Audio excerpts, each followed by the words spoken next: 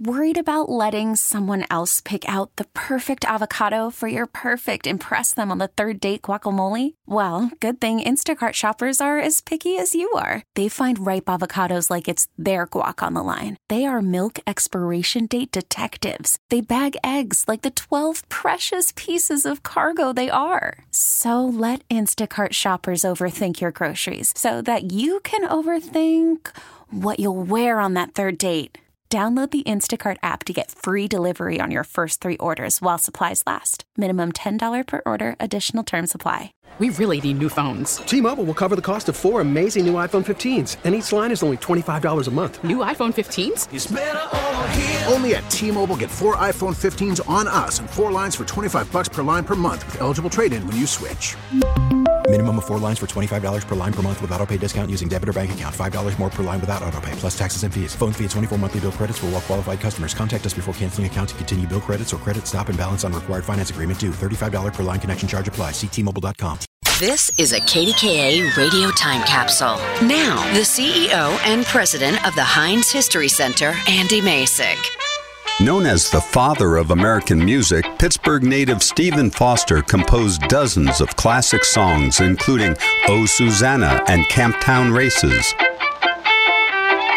Born on July 4th, 1826, Foster was the youngest of 10 children and the son of William B. Foster, a prominent Pittsburgh merchant who established the city's Lawrenceville neighborhood in 1814. Foster moved to Allegheny City, today's North Side, as a child and took an immediate interest in music.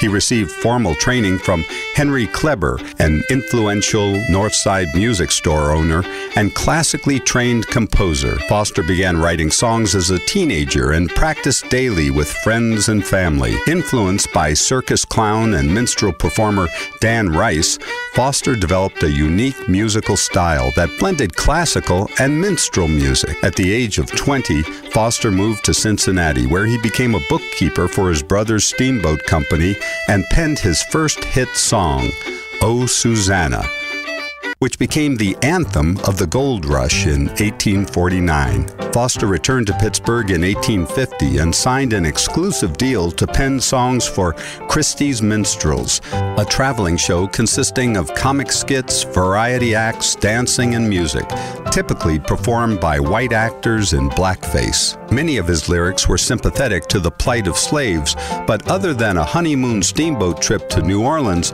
Foster never lived in the South. Some of his best-known songs include Nellie Bly, My Old Kentucky Home, and Beautiful Dreamer.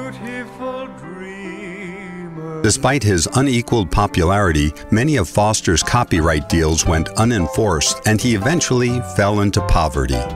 He died at age 37 in Manhattan's Lower East Side and was buried in Pittsburgh's Allegheny Cemetery, near his birthplace in Lawrenceville.